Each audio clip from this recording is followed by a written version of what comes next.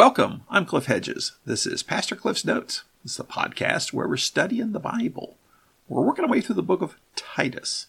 Today is episode 688, and we're looking at Titus chapter 1, verse 4. Let's read the passage. To Titus, my true son in our common faith, grace and peace from God the Father and Jesus Christ our Savior. This is Paul's letter to Titus. Paul is probably in Corinth, but he has left Titus in Crete to deal with some issues there, to provide some leadership for the churches, to appoint leaders, and continue the work that Paul had started there with Titus. So it's a pretty simple passage right here. It's just the one verse, and he begins with to Titus. Now, he's already said from Paul and identified himself, and now he's identifying who the letter is to Titus. Well, let's talk a little about Titus. What do we know about Titus? Well, we know a little bit. We don't see him as often as we see someone like Timothy, but Titus is quite the trusted companion to Paul. We first see Titus mentioned in Galatians. And as you know, we've been working through Paul's letters chronologically. Galatians was the first one. We think Galatians was probably written right after Paul and Barnabas' first missionary journey, where they had gone to some places like Iconium, Lystra, Derbe. Those were all places in southern Galatia. And then he writes this letter to them immediately afterwards. And in his letter to the Galatians, in chapter 2, verse 1, he says, Then after 14 years, I went up again to Jerusalem with Barnabas, taking Titus along also. So here he mentions this trip that he made to Jerusalem with Barnabas 14 years later. It's hard to say exactly what he's talking about. I think he's probably saying 14 years after his conversion. And it was probably the trip to take the collection from Antioch in Syria because of the famine in Jerusalem. We read about it in Acts chapter 11. So even at that point, Titus is part of Paul's ministry. Paul and Barnabas together. That probably would have been around the year 45 to 47. It's hard to say exactly when. Then right after that, as he continues in Galatians chapter 2, he says in verses 3 through 5, But not even Titus, who was with me, was compelled to be circumcised, even though he was a Greek.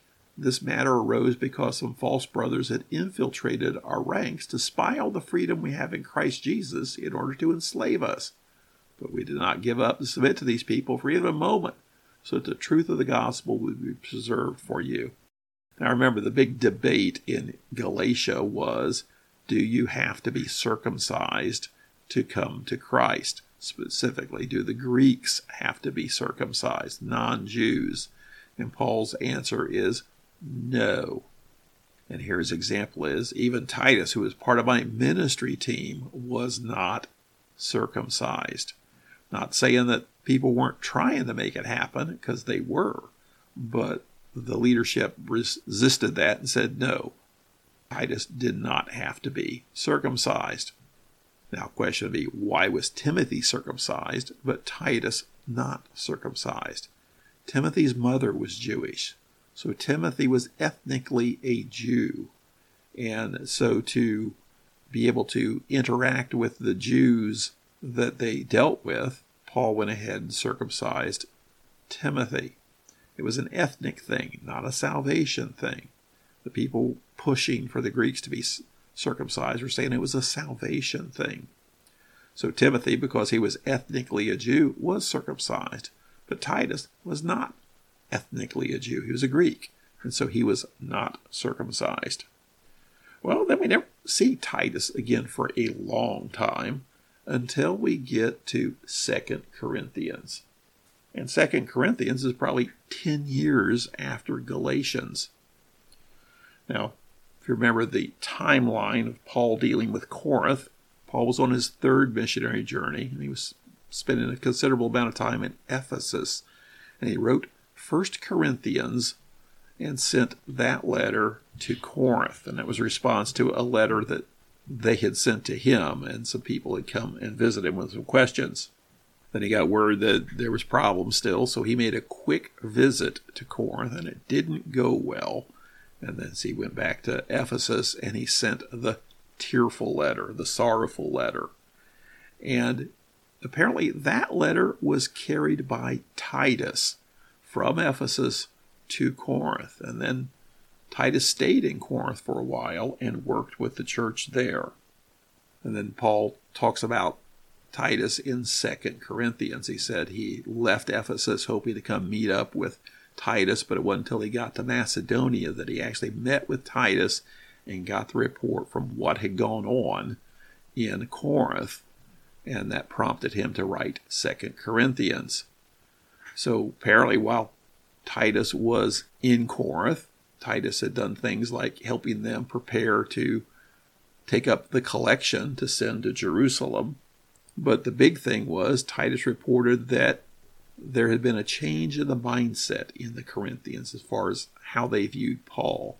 And it was a joyous report that Titus brought to Paul in Macedonia. And Titus then was the one who carried 2 Corinthians back to Corinth. So Titus did a lot in Corinth. He represented Paul there. He carried the sorrowful letter there. He carried 2 Corinthians there.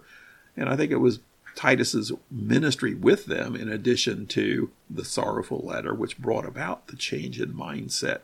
Titus had helped them initially begin to do the collection for Jerusalem, and then 2 Corinthians charged them to continue the task, complete the task of taking up the collection, while Titus was there with them.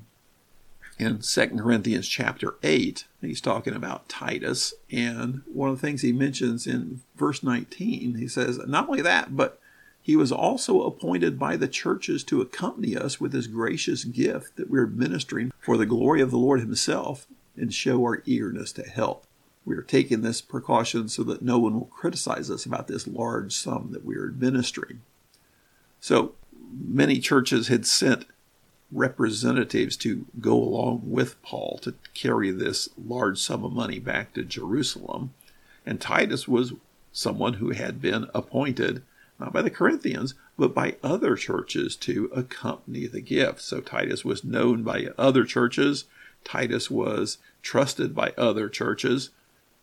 Then, as I shared last time, we know that Titus then, after Paul's Roman imprisonment, accompanied Paul to Crete.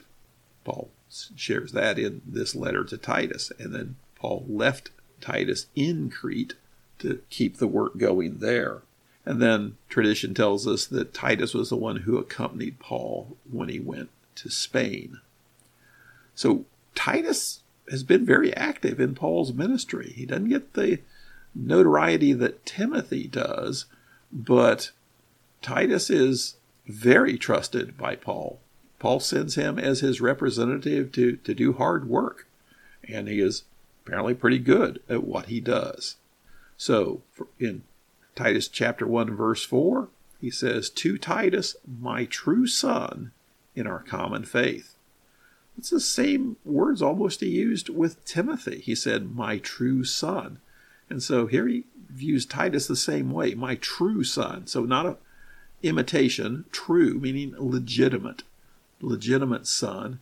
And it's a spiritual thing he's talking about, son in the common faith. And our common faith is the Christian faith based on the gospel. The gospel, that's the basis of their relationship, their common faith.